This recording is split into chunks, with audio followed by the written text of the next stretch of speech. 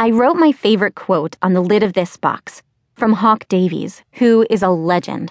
And I'm writing this letter with the lid of this box as a desk so I can feel Hawk Davies flowing through every word I write to you. Al's father's shop's truck rattles, so sometimes the words are shaky. So that's your tough luck as you read every word of this. I called Al this morning, and right away when I said, "Guess what?" he said, "You're going to ask me to help you run an errand in my dad's truck." "You're good at guessing," I said. "That's very close." "Close?" "Okay, yes, that's it." "Okay, give me a sec to find my keys and I'll pick you up." "They should be in your jacket from last night." "You're good too." "Do you want to know what the errand is?" "You can tell me when I get there." "I want to tell you now." "It doesn't matter, Min," he said. "Call me La Desperada," I said. "What?" "I'm giving back Ed's stuff." I said it after a deep breath, and then I heard him take one too. "Finally." "Yeah, my end of the deal, right?" "When you're ready, yeah. So, you're ready?" Another one, deeper but shakier. "Yes." "Are you sad about it?" "No." "Min." "Okay, yes." "Okay, I have my keys. 5 minutes." "Okay." "Okay?"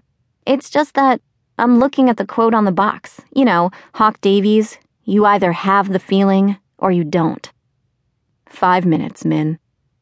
"Al, I'm sorry. I shouldn't have even..." "Min, it's okay." "You don't have to. It's just that the box is so heavy, I don't know." "It's okay, Min. And of course I have to." "Why?" He sighed through the phone and I kept staring at the top of the box. I'll miss seeing the quote when I open my closet, but I will not, Ed. I don't miss you.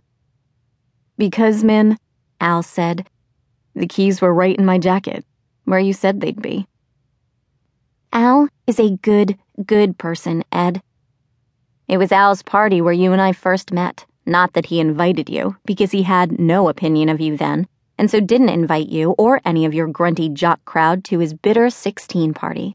I left school early to help him with the dandelion green pesto made with gorgonzola cheese instead of Parmesan for extra bitterness that we served on top of the squid ink gnocchi from his dad's shop and mix up the blood orange vinaigrette for the fruit salad and cook up that huge 89% cacao dark chocolate cake in the shape of a big black heart. So bitter, we couldn't really eat it. But you just waltzed in uninvited with Trevor and Christian and all them to skulk in the corner and not touch anything except like 9 bottles of Scarpia's bitter black ale. I was a good guest, Ed, and you didn't even say bitter birthday to your host and give a present. And that is why we broke up.